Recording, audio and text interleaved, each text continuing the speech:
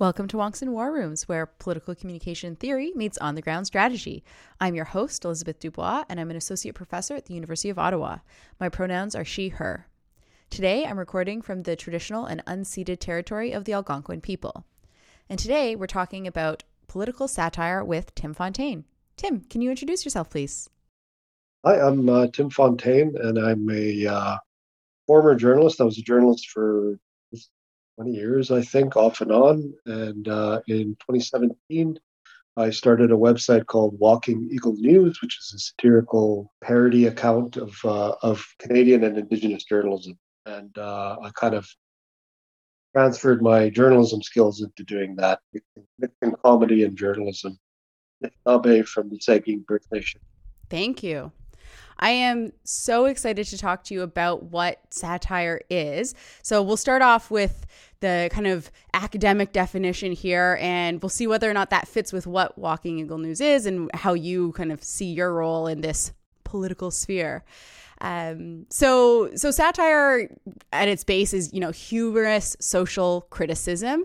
It often uses laughter and joking to kind of diminish or make fun of a subject, in this case, political subjects. So that could be a politician, a corporation, political party, you name it. They do this through disdain, amusement, indignation, and irony and sarcasm are very common kind of hallmarks of this kind of political communication.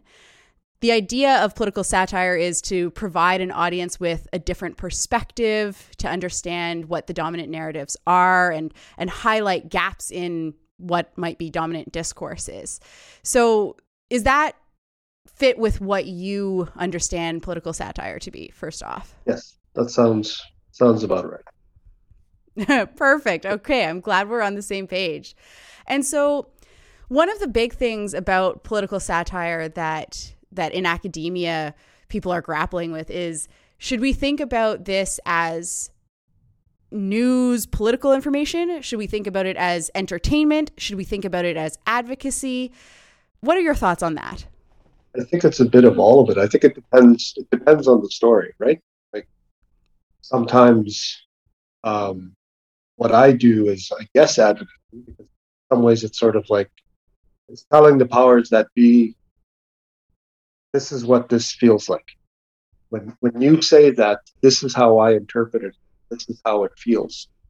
And so in some ways, yeah, it's advocacy, and I'm glad that people get a laugh out of it.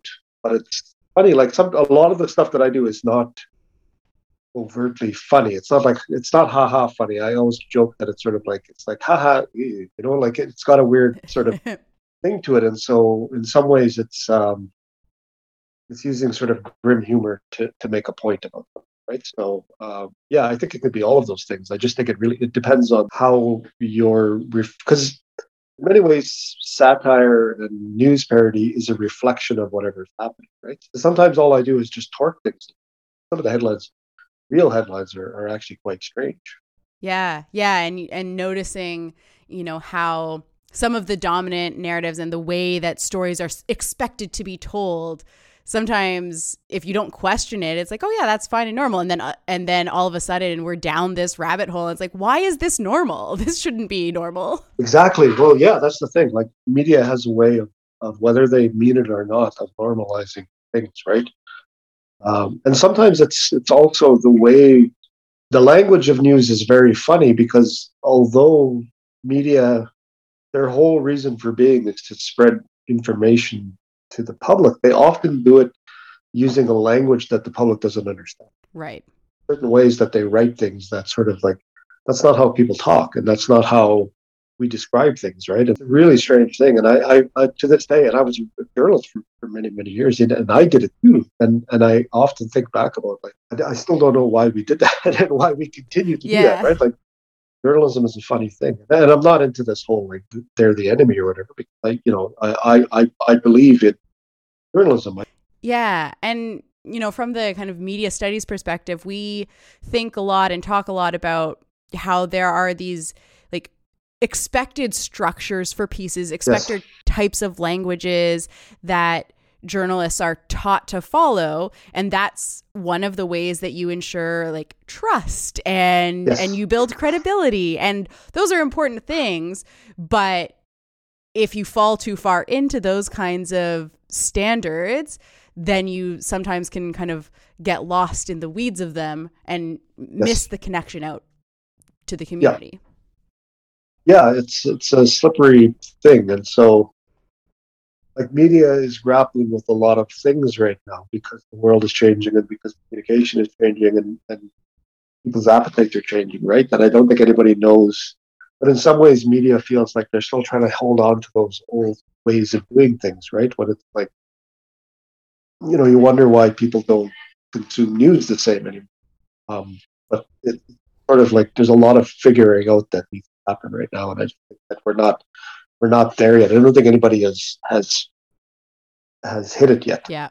So yeah. And it's the same thing with like you talk about politics. Like I think the relationship between media and government and politicians is still very funny, right? Like it's still too often journalists and news organizations take for granted everything that they say, or take it as fact even sometimes, right? Right. There's some fact check, but I think for the most part, there's still a lot of just sort of repeating what it is that they said, as opposed to analyzing it, telling people like that. I mean, one of the again, I think about the language of news and the language of politicians.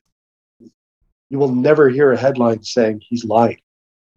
Like just that right. Statement, right? This is a lie. Like that. The entire Trump administration, never once, I think, did anyone ever say that Trump lied.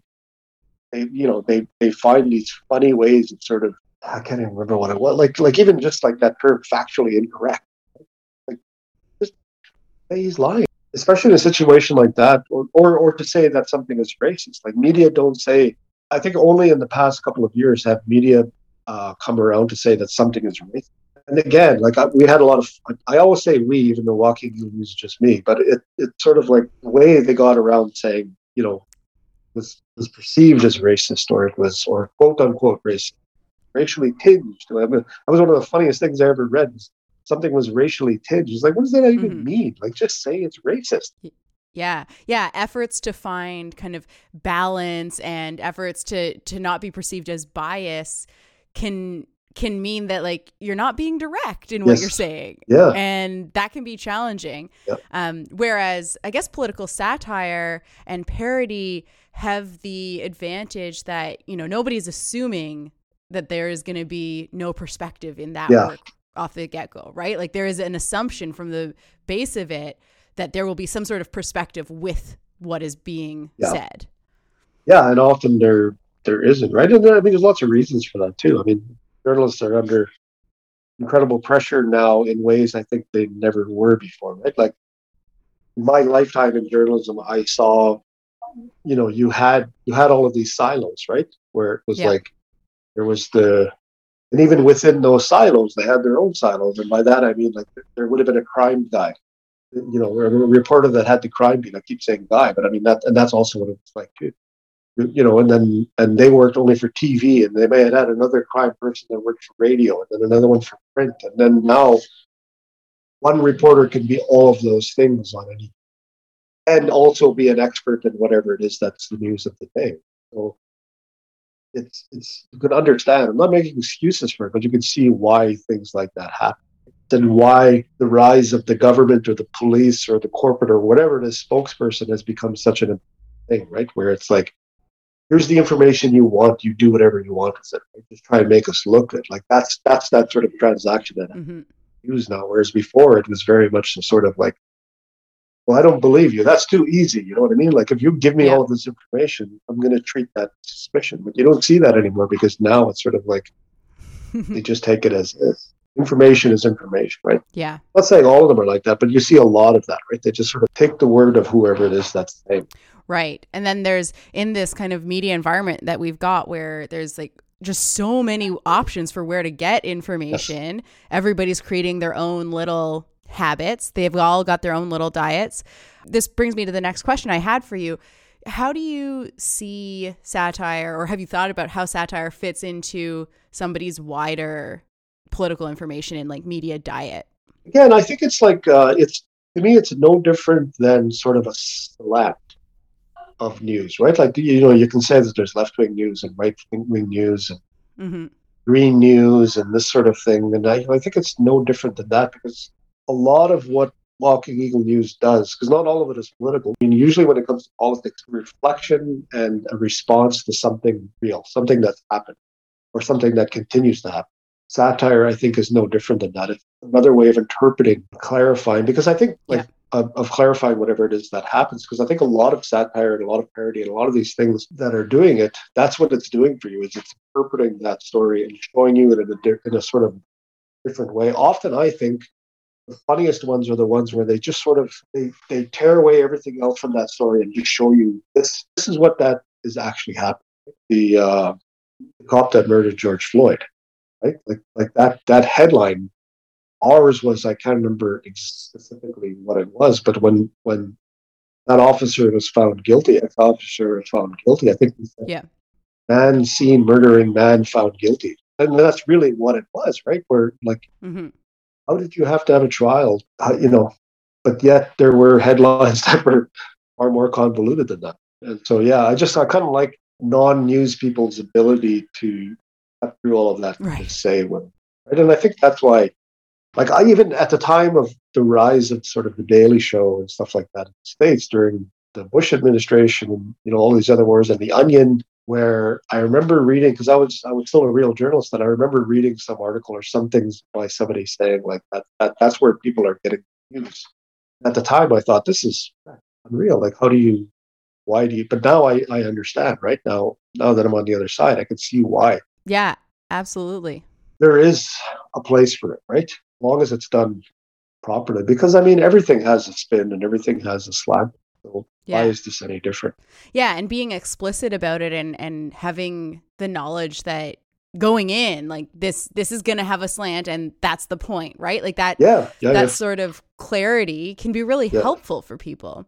Yeah, absolutely. I really believe that now. And part of it is because you don't want to, Yeah. modesty or whatever. But like, I remember hearing that people were using Walking Eagle News as a part of curriculum, right? And it Hmm. was included in that, which I thought was like, don't do that. But I mean, whatever, right? Like now you realize, okay, well, it's all it is just it's no different than a book or a magazine or an article or whatever it is. Yeah, I like to think about the various kinds of political information that all get kind of like sprinkled into a person's daily diet, right? Like just because you follow Walking Eagle or any other satirical or parody kind of source doesn't mean that's the only way you ever engage with political information. Yeah, yeah, yeah. It's just one part of your whole outlook, right? Because it's the same with me and a lot of people that I know. Like, we don't get our news from one single source, or at least I hope we would. Yeah, ideally, nobody is going to just one single source.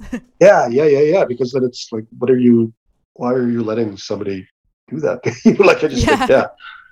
But Yeah. on the other hand, I mean, there were people. I think about like my dad's day or my mom's day, like it's not that long ago in the 80s, where like my dad would read the newspaper and then he would watch whatever was on. That was how he saw the world. And there was nothing wrong with that. Yeah, absolutely.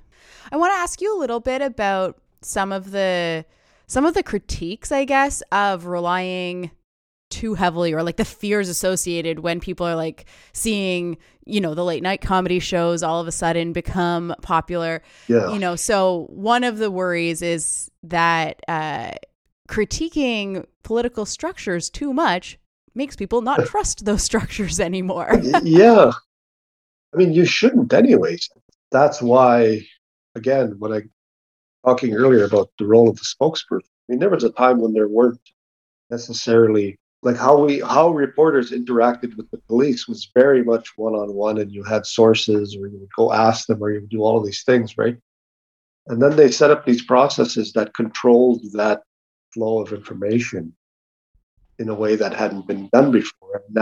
And so you went from reporters having to dig and having to talk to people and having to find all of these things, try and get a story, to where once a day a designated police officer stands there and gives information that he's decided he can give, right? Like, Right. and reporters, I wasn't there when that system changed, but I think like reporters went along with that, right? Where and then now that's the reality where it's like he'll only that person, that police officer will only tell us the information that they deem fit to do so, right? Like it's a really sort of frustrating thing, and that's sort of like how the world is now, right? And so that's like it's just even in this world where we have access to phones and we have access to all of this information, still very much of the information we get is sort of catered to us, or not catered to us, but sort of controlled in how we get it, right? So that's kind of frustrating, and there's still that thing about trust. Like you can see why, right? Like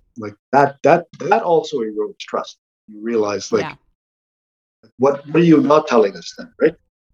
You're giving us these little bits, but what are you not telling? When you see a reporter ask this person this question, or more, even perhaps even more frustratingly, when a reporter doesn't ask the question. Yeah. Again, that whole thing about the way press conferences are controlled, right? Because people only get one question and a follow-up. Well, they'll ask a direct question. Oftentimes, the politician, whoever it is, won't answer that question. All the other reporters just move on because they want to get their question, or they don't have their follow-up question. Yeah, that's incredibly frustrating. So again, that's why if there is mistrust of politicians or of government or of any establishment, they've done that to them. Right. It's not the fault of satire that there is this mistrust. Yeah. And what I'm kind of hearing from you is that, satire and other forms of comedic commentary, like you get to avoid being stuck in those structures, right? Like traditional journalists, you want a press pass, you have to follow the rules. And to a certain extent, we do need rules to allow for any sort of consistent flow of information. But having people on the outside who have this other format for also making political commentary is really useful. And like the point is to point out when these structures are bad and problematic. Yes. Yeah. I mean, it does have value. Part of any healthy society, I think, is to have people that say, I don't agree with that, and here's why. Right? Yeah. So, I mean, there's a history of that, and, nobody's going to behead me now because I've said, something about government, right? But it's harder to be heard. Yeah, harder to be heard when there's all of these different avenues. Like people have to choose you. Yes. Yeah. Well, yeah. And that's the thing, right? So, I mean, and all media is going through that now. What do you think makes people choose Walking Eagle or other forms of satire? Again, I think it's just the ability to sort of say, like, because a lot of people will contact me after and say, like, that's how I felt reading that news story, right? Right. I think that's what it is. It's just sort of people like that somebody is sort of cutting through all of the noise. That's my biggest takeaway. I think I've really only come to that realization last little while, is that it's almost like interpreting. And I think that's the value in it. Yeah. And again, I think it's because it's from, talk about oversimplifying, but it's from the Indigenous perspective. From my perspective as an Anishinaabe man in this country, this is how I feel looking at it. I share them, and a lot of other Indigenous people and a lot of other people in general agree with it. Yeah, that relatability seems so key, so essential. And it's interesting to see how that sort of like relatability paired with a shared past experience that you feel with whoever the author is, in this case, you as the author. And then layering on that sort of humor, or that sort of like make you chuckle but then make you question. Right? Like that's not a thing that is necessarily a goal of a lot of mainstream media. And so I think that was the thing, was that when it first started, it was very deadpan and very sort of, I remember people saying it was gentle. It wasn't as sharp and direct as it is now, right? Like in the beginning when I started it, I was doing it anonymously and I didn't really know what I was doing on jokes. And it wasn't until later, much later in the past little while, where I've gotten really angry at, right? Like I'm angry at politics, I'm angry at police, I'm angry at all of the things.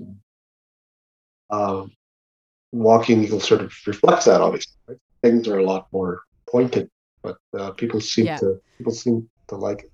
But how much longer I'm going to do it, I don't know. it must take a lot out of you. It's also like, it's an emotional energy to put into that kind of thing. Well, and that's the thing. Yeah, the same reasons why I left real journalism is probably the same things that are going to make me leave walking music. Right? It's that it's still like now that I get into the sort of business side of things, and because I do now, I do more comedy writing. Right, I'm going to leave that eventually behind. And it does feel, because you still have to, in order to get the fodder, you've got to go through the news. Right? So in many ways, it's as if I haven't left journalism. And it was funny, like the first 2 years of Walking Real News, I was still very much parallel to real news. It feels like work, but it is so heavy, right? Because again, like one guy on Twitter said, he called it sad lull, sad LOL. Like that's how he described it. That was the hashtag that he described Walking Real News, and that's true. That's really what it is in a lot of ways. It's sort of a funny brand, right? I wish it could be more straight up humorous, but I don't think I would want to. Yeah, you have to deal with kind of the heaviness of the content.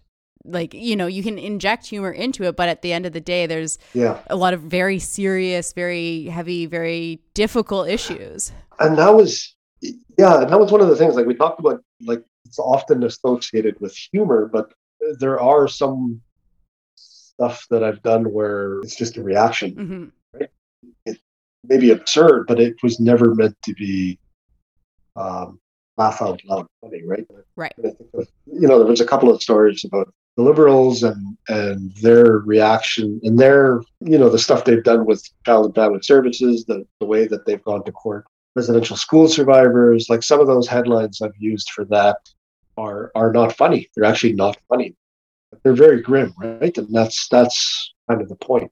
So I think, like we talked about it very early on, I think sometimes satire doesn't have to be funny. Yeah. I think it just has to be a reaction to it, right? Yeah, it's that critique aspect. That makes me think about, where is the line between satire and news content? And, throughout this conversation, you've used the idea of like real journalist a few times. Yeah. And, where do you draw that line? How did you see a distinct shift from when you were real journalisting to when you were? Yeah. I mean, for one thing, like I don't feel the need, like there was a healthy, it's not even both sides. It's sort of like you do have to give the other side an opportunity to respond to whatever.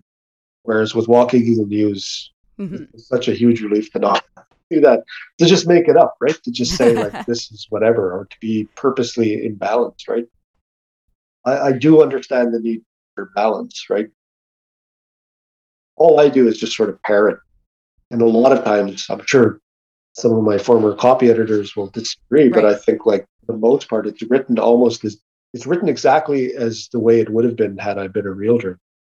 Like it uses the exact same format, sort of this modified Canadian press style. That's how I still write. Why did you decide to keep it that sort of style? I found it really funny. I don't know why. I don't know what it was about seeing something. I guess it's the same way that The Onion is. Yeah. Some of the things that I've laughed the most at on The Onion are not even the political ones. There was one, it's just where they take something very mundane and write about it as if it's like a very serious.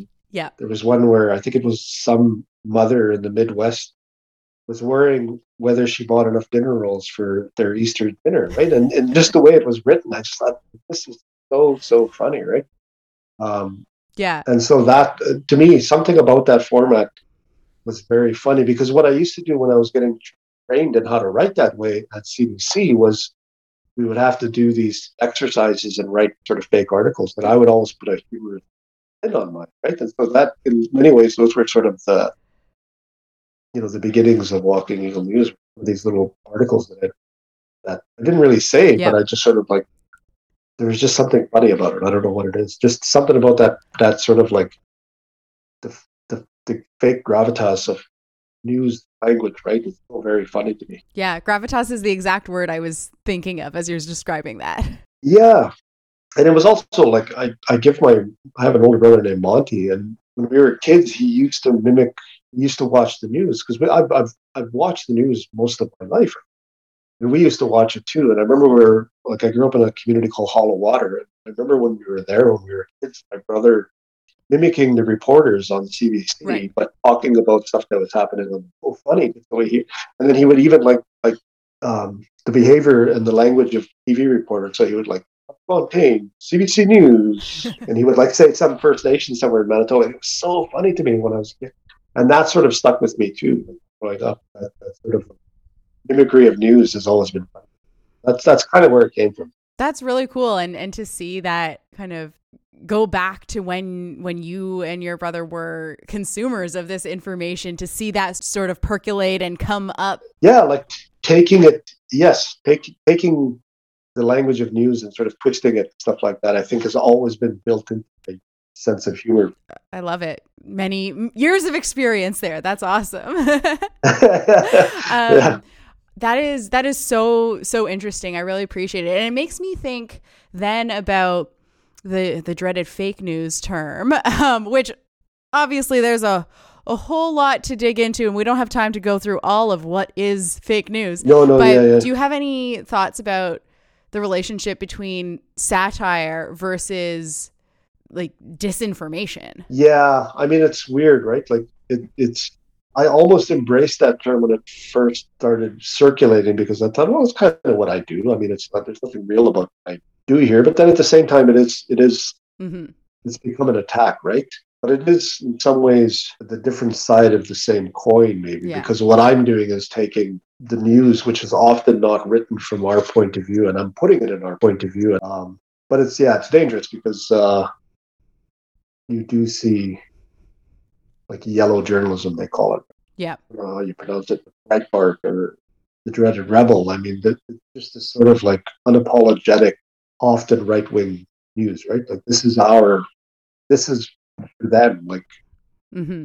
I guess it's the same way. I don't know. It's weird. I mean, it's a funny thing. I remember somebody, I think it was Don Hodgman, who's an American writer, who said that, the right was often accused of not having a sense of satire, right? Like that's why there was never a right-wing Daily Show.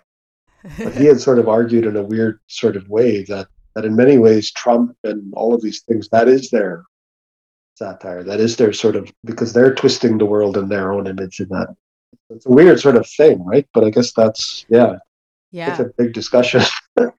Yeah. That's a really interesting perspective. I hadn't thought about it in that way. And the way you've described satire and what you do in terms of, like offering this perspective. Yeah. Like that I do see the connection there. Yes. I guess for me, one of the big things is an acknowledgement of like, this is a perspective, and like this is meant to be satire. I am intentionally giving you this perspective so that you will feel seen, that you'll feel connected to, so that you'll have a laugh, whatever the emotion or connection is, which is, I think, different from creating news stories and presenting them as if they had no bias when in fact they are fabricated. Yeah. Although even that, like because I think the funny thing about right-wing media is they often don't pretend that they're not trying to be biased. That's true. Because they'll often present it, and then their supporters or even they will say like, this is what the left wing doesn't want you to see. Like they've got that sort of like thing to it, right? Like, yeah. Well, the left does it all the time, so we're going to do it too, right? And so there's always that sort of thing going on where I feel like, other than the legacy media like CBC and CTV and all, they're the ones that are still pretending that there's no sense of bias in their things, right? And whether it's conscious or unconscious. I think maybe that's the distinction, is that these smaller ones that are sort of like the Fox News of the world, they're the ones that it's really a conscious bias. They're just not hiding it. But I don't think they would see themselves as fake news. Yeah. And I think there's what you've sort of mapped out. There's like there's the group of mainstream media, then there's the left niche, the right niche, there's satire, which may or may not fit in with the left niche or be its own kind of standalone thing.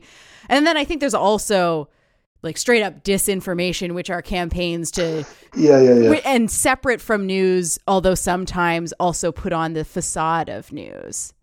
Yeah.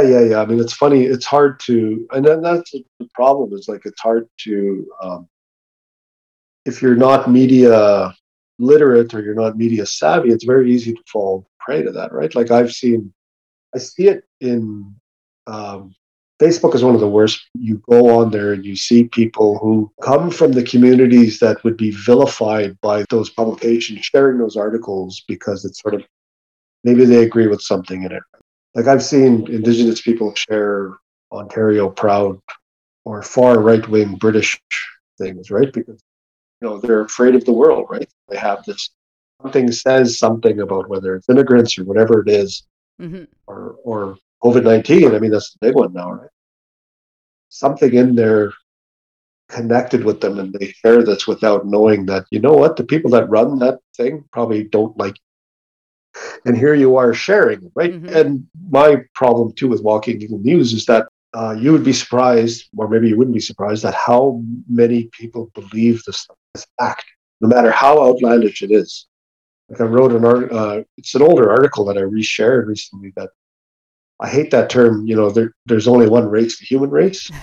People will often say that to Indigenous people. So the article for Walking Eagle was that all Indigenous people in the country have acted. We're no longer Indigenous people because somebody online, and we took it to heart and said, okay, well, I guess we're just humans now.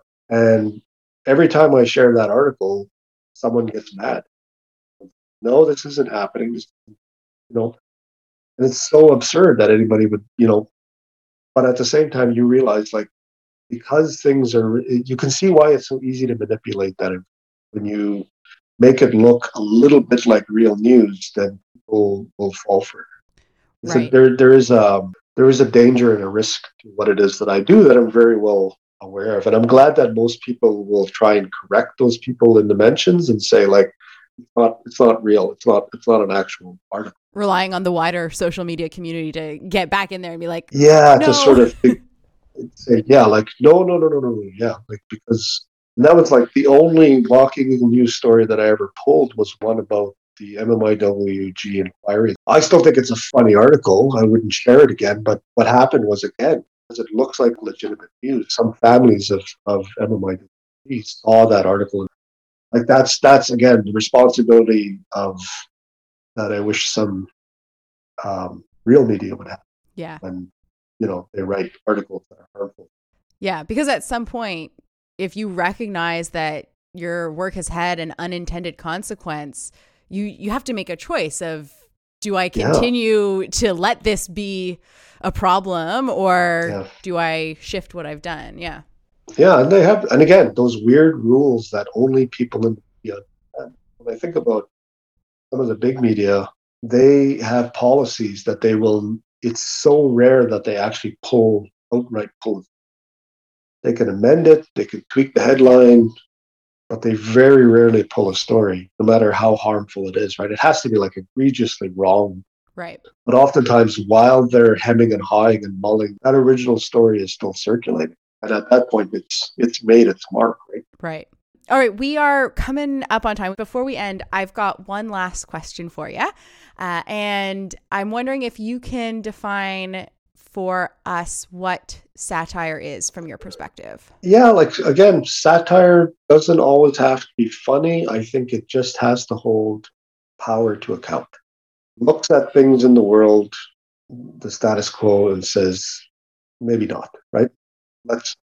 This is actually what that looks like. So I think that's my definition of satire. That's fantastic.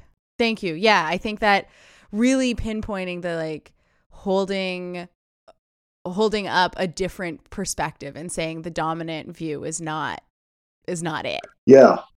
All right. Well, thank you so much. This was wonderful. I really appreciate you taking the time. No, thank you. Thank you for having me. I appreciate it. All right, that was our episode on political satire. Thank you so much for listening. If you'd like to learn more about political satire, the Walking Eagle News, or any of the other things we talked about on today's episode, you can check the show notes or head over to polcomtech.ca for more links. This special season on media and digital literacy is funded in part through a connection grant from the Social Sciences and Humanities Research Council of Canada and the Digital Citizen Initiative.